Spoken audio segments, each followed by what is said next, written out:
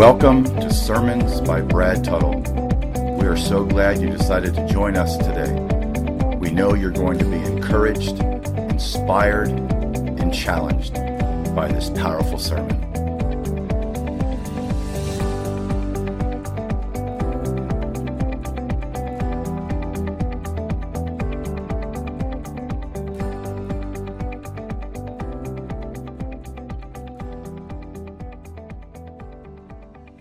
So first things first, Matthew chapter 6, verses 25 through 34.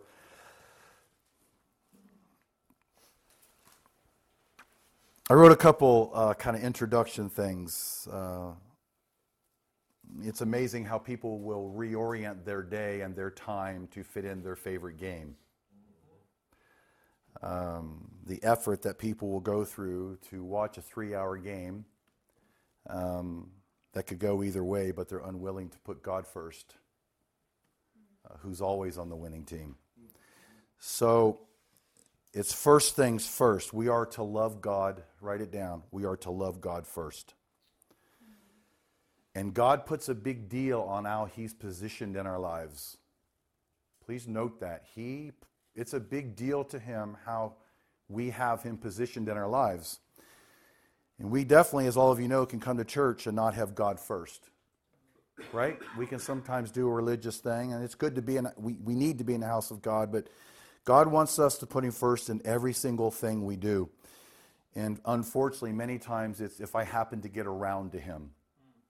And He's not first on our list. First things first. He requires first. He doesn't ask to be first. God actually requires us to make Him first. And if you really think about it, it seems like an obvious sermon to preach, but I think it's one of the most baseline, foundational things that we can be taught and be reintroduced to, is that we are supposed to put God first in everything that we do. I'm going to read verse 33 before we start in verse 25, because verse 33 is going to set the course for 25 on to 32. So verse 33 says, but seek what? First. His kingdom. So let's sit here for a few minutes. We're being told to put His kingdom in the right place. Putting God's kingdom in our lives in the first place. Somebody say amen to that. The Greek word for kingdom is basileia. It means rule or authority, or in other words, where God reigns. So we seek His kingdom first, where He reigns, where He rules. Not the world's kingdom, not the earthly kingdom, the fleshly kingdom, the carnal kingdom. We seek God's kingdom first, where He rules, where He reigns. Remember when you were in school, we did the Pledge of Allegiance. What did you pledge allegiance to? The United States of America. God's asking us to pledge allegiance to His kingdom. He is first. Operating by His rules and operating by His laws. He's asking us to pledge allegiance to the kingdom of which He is the King. Amen? So we need to put Him first. We should be willing to say, I'm willing to function under your rule and your authority, and I'm willing to do it first. Seeking first His kingdom, and that kingdom within that God rules and reigns over. So when we seek God's kingdom first, hear this, it's meaning we're letting God rule over our life. And can I say, we're letting God rule over every area of our life. And that even means our money. That even means our marriage. That even means our parenting. That even means our jobs. That even means how we function out in the world. We let God rule over everything in our lives. Hopefully, because I let God rule over my life enough, it made a difference to that guy to ask me questions about what it means to be a believer. And something that many of us don't do, we go to everybody else and ask their opinion before we go to God first. We're supposed to live within His kingdom, under His rule and reign, which means we go to Him first on all things. We get His perspective first on all things. I don't go to other people. I don't go to a counselor. Unless that counselor is going to dispense me biblical counseling, I go to God first and get God's word and thought and direction on that first and foremost. Amen? I'm not trying to see what everybody else thinks I should do. Most of what people want God to do in their lives is to take care of their mess. Because people don't put God first, lives are a mess. Are lives a mess in the church? Lives are a mess in the church. Because we don't put God first, we don't live within God's rule and reign within His kingdom, our lives get into a mess. Can anybody say amen to that? We take care of, we ask Him to take care of the problems that we have caused because we have not lived God first. First things first. We've ruled ourselves, and now we need God to fix it up. Seems like a lot of times that's the only time we go to God. God, fix up my mess that I should not have been in here in the first place had I let you rule and reign, had I not come to you for decisions first. What's the answer to this, God? Should I do this? Should I not do this? And because we live according to our own rules and try to rule ourselves, we make decisions that get us in a world of hurt. Can somebody say amen to that? Somebody say that's good preaching. When we came to Christ, we were transferred from the kingdom of darkness into the kingdom of light, under which God rules and reigns. And He's not open to competing perspectives.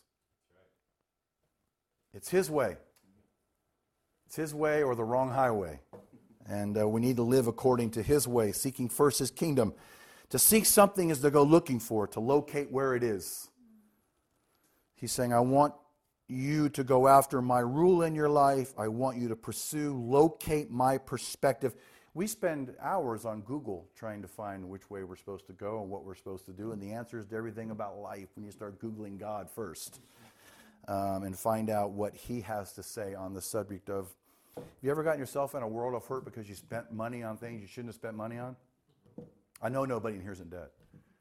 Or you've ever had any debt. Why do we get in debt? Because we make bad financial decisions that we should have asked God first. Can somebody say amen? I'm not even going to get into some of the other subjects. I don't want to make everybody feel bad this morning, but there's a lot of things we just don't make the right decisions on that get us into a world of hurt because we didn't seek God first. So I think sometimes people think, well, I thought I did, but we really didn't. We kind of went off of our emotions, our desires, our wants, which now get us into a world that is causing things to be a little dysfunctional. We need to get it back and make God first. Can somebody say amen to that? Seek His rule, His reign, His perspective on the front end. When I watched the Olympics lately, anybody been watching the Olympics? Pretty amazing stuff. They play the national anthem. I don't play my anthem. They play the anthem of the nation to which I represent. You're the champion athlete. You represent something bigger than you are. Well, God wants us to understand we represent something bigger than we are. And He is the one that we are supposed to seeking His rule, His perspective on everything, lining ourselves up first under His rule and authority. And I know when I look back on my life, there's a lot of things I wish I would have done differently in some decision areas. I needed to go to God first. Amen. We get moved by emotion and feeling. And we think we know what we need. And God's just saying, hey, man, you're living in my kingdom. Let me rule over this and reign over this. The problem is some people don't want anybody to rule over anything in their life. And we have a lot of problem in the body of Christ, especially with men, who don't really want to step up and be men because they don't want anyone to rule them. They don't even want another man preaching, let God reign and rule in your life. I've seen men get really offended at things like that because men don't want to answer to anybody. You better be answering to God, amen? And you better be going to God first. A real man is a man that submits his life completely to the direction and leading of God. That's what being a real man is. And God is saying, I'm not consulted on money, parenting, business, marriage first. Again, the only time you really seek me is to fix up your mess. So we need to make sure that God is sought. That's why I told the young man I was standing next to, I said, one of the main things you need to begin to do is pray every day. I said, I don't care if you spend 15 minutes in the morning. It doesn't have to be a designated hour. Maybe you'll work up to that. Remember, Jesus said, could you not tarry 1 hour with me? Not that hour is the ultimate amount of time, but he was asking people to hang with him, to pray with him, to spend time with him. And I was telling him, you got to go to God first. I said, you got to seek God's perspective on all this. And we live our entire lives for months at a time and never spend time with God, never seek God's perspective on life, never go to God first. We're so busy in life. We get up in the morning and our life takes over, and everything we do takes over, and we just don't take the time to spend with the one that has all the answers, that created the very thing and the atmosphere that we live in. He has all the answers to everything in our life. And I'm preaching to the choir. He wants to have a relationship with us where he's on the front end. And he needs to be ruling and reigning over everything in your life. For any business people in here, ruling and reigning over your business. Amen? Ruling and reigning over your marriage. Ruling and reigning over your home. Seeking first his kingdom. He tells you another thing in relation to his kingdom in verse 33. But seek his kingdom first, and, here's a tough one, and his righteousness. Righteousness. Righteousness being the standard that God has established by which his people are made acceptable to him. Thinking about this morning, we get saved. What happens to us? It's a dialogue time now. We get saved. What happens to us? We get made brand new. We get the J word. We get justified. And then in our justification, we are made right before God. We are now, it's an amazing thing that God takes a rotten sinner, and believe me, all of us are born rotten sinners, until Christ comes into our life. We're justified, we're saved, and now we're standing right before God, an almighty, holy God. So if we get saved and we get robed in righteousness, why in the world, while we're robed in righteousness, do we still want to play in the pig pen of sin? And I'm not, somebody's going to go, oh man, you don't preach that. God forgives, and I know God forgives. I know God's a God. God's a God of grace. I know God's a God of grace. There's nobody in this room or in the body of Christ that understands grace any more than I do, because I know who I used to be, and I know the amazing grace that saved me. But there's a standard here. It seems like we're living in a day and age in the church where there is no standard. Our standard is our standard. And we want to sing about a holy God, but, King of Kings and Lord of Lords, but we want to live a way that we want to live. I've tried to get myself not even preach on things like this before, because I'm tired of making people mad. But it's like, you got to live a certain way. I don't understand that, there's a standard here. We're supposed to seek what is rightly his standard, not the standard of society. I heard Tony Evans do an illustrated sermon about how people will lower the basketball rim so they can now dunk. They kind of lower the standard. We don't want to, in the body of Christ, to lower the basketball rim so that we can now dunk in what the world considers its standard. His is a 10-foot rim. And some can get there easier than others, or whatever. That doesn't matter. So righteous living is the way you live underneath his rulership. So we're supposed to live within his kingdom according to his righteousness, seeking first his kingdom and his righteousness, seeking what he declares to be the right way to act and the right way to live. Again, that young man was asking me questions because, God forbid, it's just like I was standing there going, my goodness, I'm so glad I act right. He was asking me questions because he saw something that was different. And I don't go and I don't try to act like, hey, you shouldn't do that, or we're sitting, this and that. I don't play that game. I just live my life because I know whatever. But he allowed that opened up a door to him because he saw a standard, I believe, that may have been different than others who said they went to church, but that standard wasn't the same. Can somebody say amen to that? There's a standard here, and I've always preached that. And we're living in a day where decency is being dumbed down. And we're dumbing down the standard of what's right in the name of political correctness. And what we never would have said was okay years ago, we say it's okay now. We've even changed some of the names to make it a little bit more acceptable.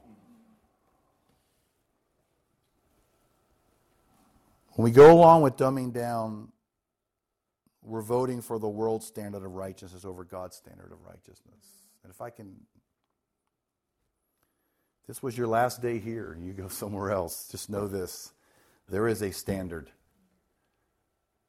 There's a standard, there's a way to live within God's kingdom. And I think we all need to check ourselves. Remember, when I preach to you, I preach to me. We all need to continually check ourselves. And God is a God of great grace, yes. And God is a God that forgives us of our sins when we make mistakes. But there's a way we're supposed to live. Does that make sense? There's a way we're supposed to live within God's kingdom. Seek first His kingdom and His righteousness, His standard, not society's standards. And I want to make a note here and be very honest. This may or may not bring the crowd in. The crowd sometimes doesn't want to run to the line in the sand that's been drawn, that there's a standard by which we're supposed to live. And doesn't it make sense that people in the day and age we live in would not want to hear something coming into their ears that's going to challenge them to live a certain way? And no wonder our children are the way they are when they see their parents going to church and living the way they live now when they go back home. And kids are thinking, well, I guess there is no standard here. I can still call myself a believer and not have to live any certain way. There is a way to live. Can somebody say amen to that? Somebody look at me and smile, say yes, there's a way, I need to live like that. God's being marginalized today. And you don't get the applause for doing according to His standard of righteousness. Look at the whole Billy Graham aspect. I don't know if the day and age of a Billy Graham is gone. I mean, Billy Graham preached, I'm not saying he preached hellfire and brimstone, but Billy Graham preached God's grace, but he preached, you got to be born again, Jesus Christ is the only way. Untold thousands would come and listen to that message. Nowadays, people are like, hey, there's many ways. And it's being, right? There's many ways, but it's a different day that we live in. And doesn't it seem like it would be going that way? But seek first His kingdom and His righteousness. Now, what's the payoff for this? This is, okay, should I do this or should I not do this? Should I live according to God's standard? Oh, it's so hard. Is it really? Is it really that hard to live the way God wants us to live according to His Word? Is it really? But even if it's hard, is there a payoff on this? If we give, does God give back to us? It's a principle. I don't put money in the offering plate because I'm thinking, man, it's coming in. I don't go, money come. I give because I love the Lord. But there's a principle there that when we give, what's He do? He provides your needs. Well, it's connected here the same way.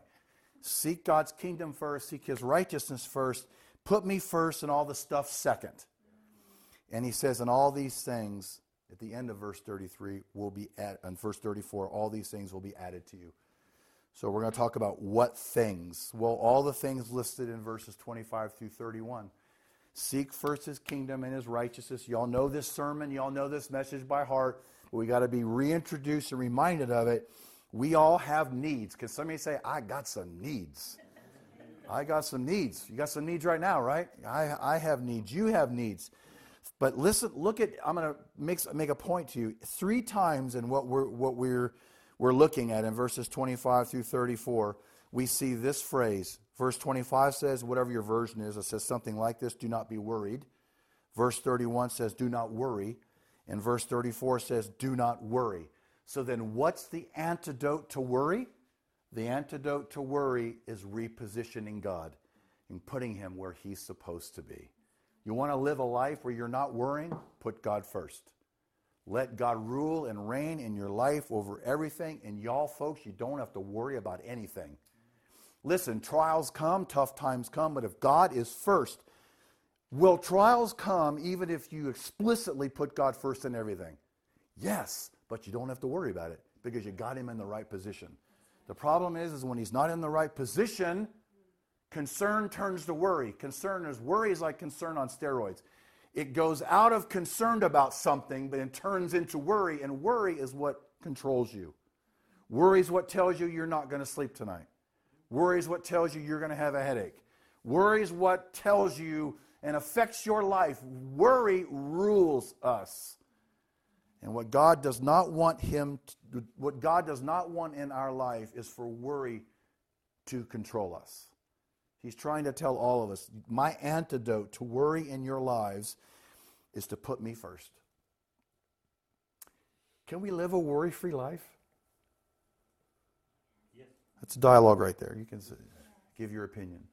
Can we really live a worry-free life? We can. We can tap into a worry-free life. Has anybody ever lived? Have y'all lived in the last week without worry? Okay, Rodney did. And Donna did. Okay, praise God to you. But we can. Amen. Don't worry, be happy. We just have an opportunity as children of God. Man, talk about one great benefit of being a kingdom child is that we don't have to worry if we put God first. Jason and Angela, Down syndrome baby with leukemia. Do they have to worry about anything if they really position God in the right place? God's over. Amen. Worry, we don't want worry to dictate our well-being. He says, do not worry, do not worry, do not worry when I have been repositioned. When you put God first. Anybody get anything out of this? Seek God's kingdom first and his righteousness, and all these things will be added to you. And here's some of God's illustrations in verse 26. Look at the birds of the air. They do not sow. They don't reap. Nor do they gather into barns and or bird bank accounts. And yet, somebody say yet. And yet your heavenly Father feeds them. I doubt if birds get ulcers worrying about food.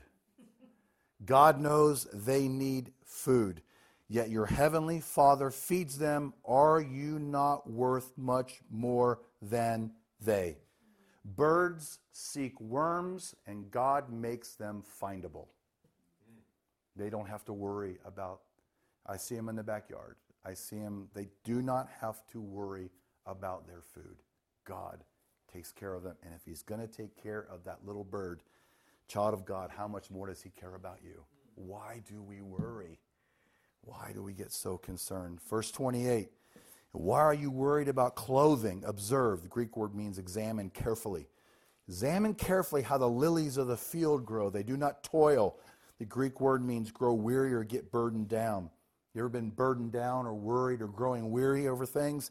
Nor do they spin. They don't concern themselves with being clothed. Verse 29, yet I say to you that not even Solomon in all of his glory clothed himself like one of these. With his billions of dollars, Solomon was never dressed like a lily.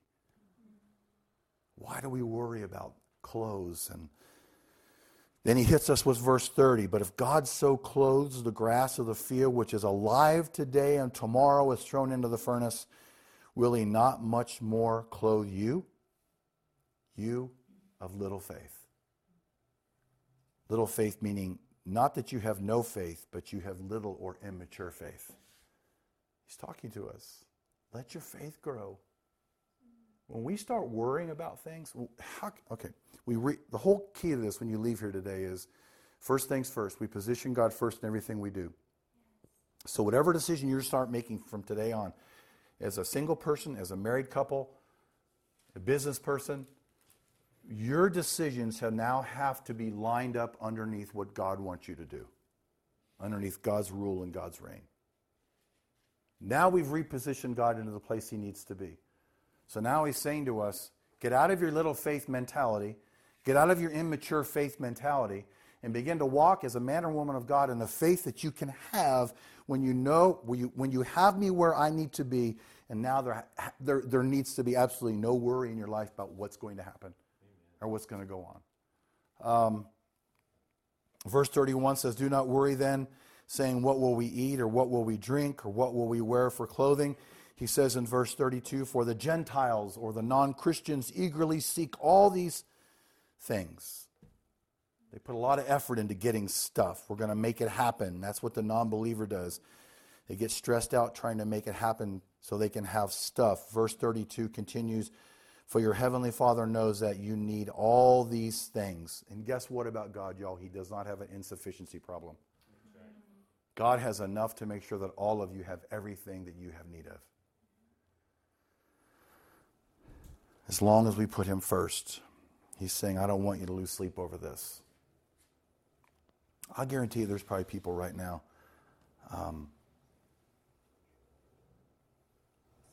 You think Dolly worries about where her food's coming from, or she just, it's done. And there's probably people overseas right now that don't have anything close to what you have. They don't have a car. They don't have nice shoes. They don't have air conditioning. They live out in the elements or whatever. I guarantee there's people over there right now who have God in the right positions and aren't worrying about any of it. And we who have everything worry all the time. Shouldn't you be worrying over your children? I know we live in this kind of crazy time we live in, but put God first. Position God in the right position. Put him in the right place. And don't have to worry about it. We don't have to worry about it. We don't have to take a drug to give us peace, right? Calm our anxiety, because we just don't worry. We're able to walk through life strengthened and strong because God's in the right position. We don't worry ourselves. We don't lose sleep. I've lost sleep over things before.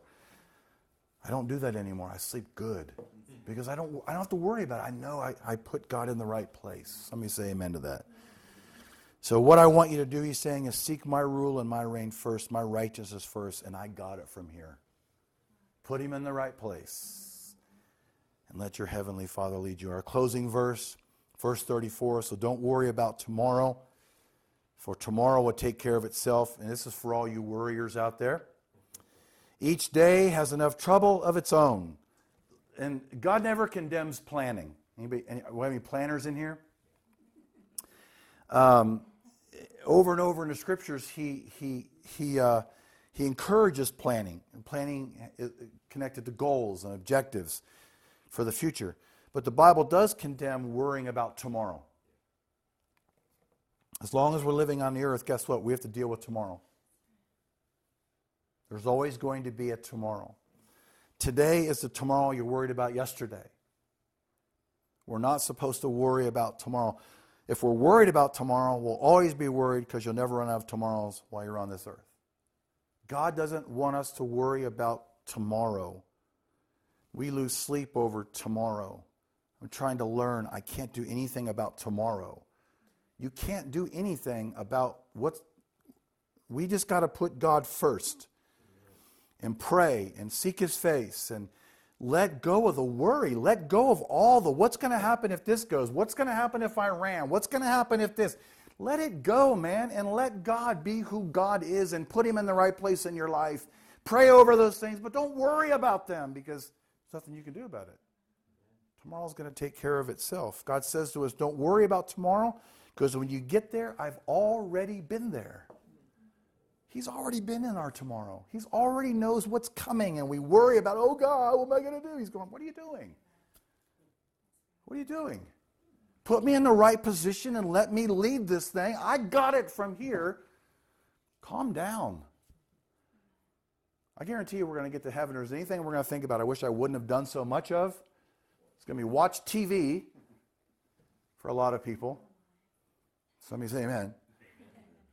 And worry. Why did I worry so much? When you see God, when you get to heaven, Billy Graham's probably thinking, why did I worry about anything? Because when you leave this world and the gravity pushing down on your body and crippling everybody all up and making you look in the mirror sometimes and go, whoo! It's like, when we get to heaven, all that's going to be gone. And I'm not going to worry about tomorrow. Hallelujah. Jesus. Don't worry about tomorrow because he says, I'm the one who holds your tomorrow. Just put me in the right position. He's in charge. He's infinite. So what are we worried about? Our tomorrow's no big deal for God. He's already there. It's already been worked out for our lives, so don't worry about it. A man looked like he was going to miss his flight. He bumps into a man with a pilot's uniform on. And he says, sorry, sir, I'm rushing to catch my flight. Which flight, the man asks. And so he tells the man which flight, to which the man in the uniform says, slow down, relax, and don't be anxious about missing it because I'm the pilot of that flight. So you're rushing around worried about something that can't happen because that plane isn't going anywhere until I get there, so chill out. Now that he realized that was the guy in charge, he could relax. They walked together. They talked together because the flight wasn't leaving without the pilot, and he was connected to the pilot. Quit worrying.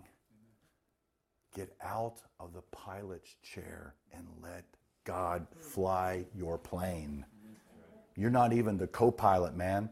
Just sit in the back in first class and let him take care of your needs and sit back there and stretch out in that chair and relax and let God do it.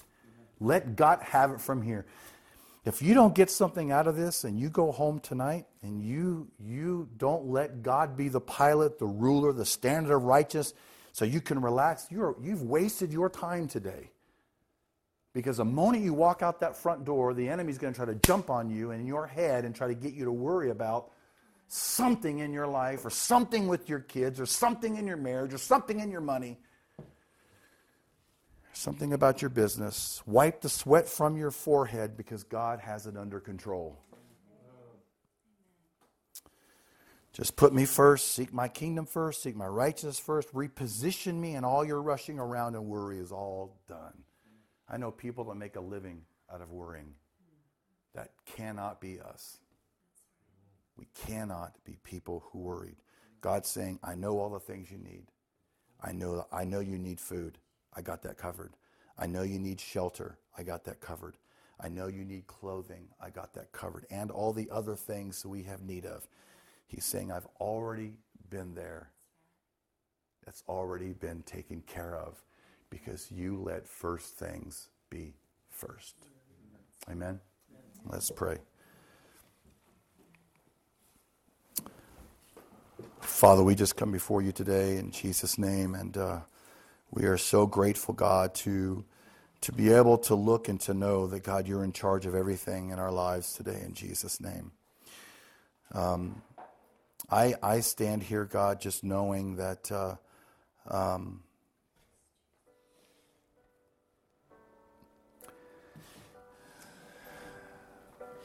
that it is well.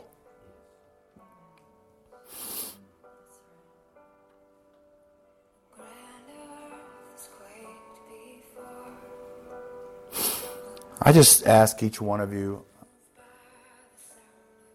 just go before the Lord right now and just give him your worries. If you've been worried about something, go before him and you know what? Ask him to forgive you. Say, Father, forgive me. I've not had you where you need to be.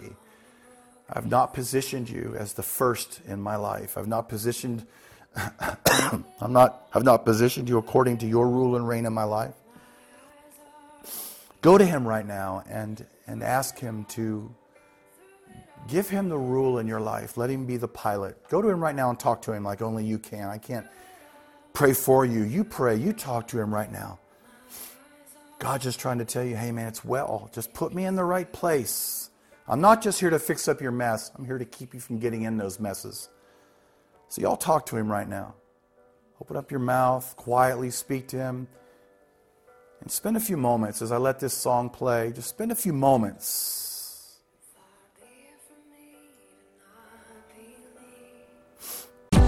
Thank you for joining us at Sermons by Brad Tuttle. We pray this sermon blessed you, encouraged you, inspired you, and challenged you in your walk with Christ.